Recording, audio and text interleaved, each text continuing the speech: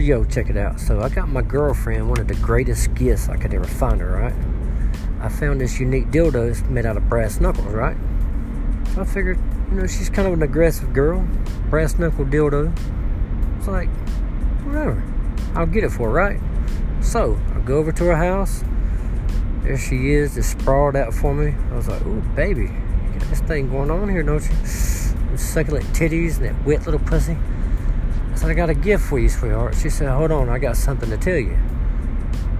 I was like, what do you got to tell me?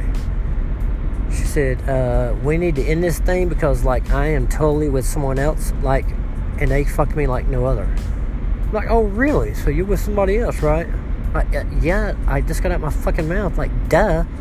Okay. Well, guess what? Open this gift. Just one gift before I leave. So she goes to check it out. She goes to read it. She said, what am I going to do with a brass knuckle dildo? You know what you can do with it, bitch? You can beat the fuck out of yourself, bitch!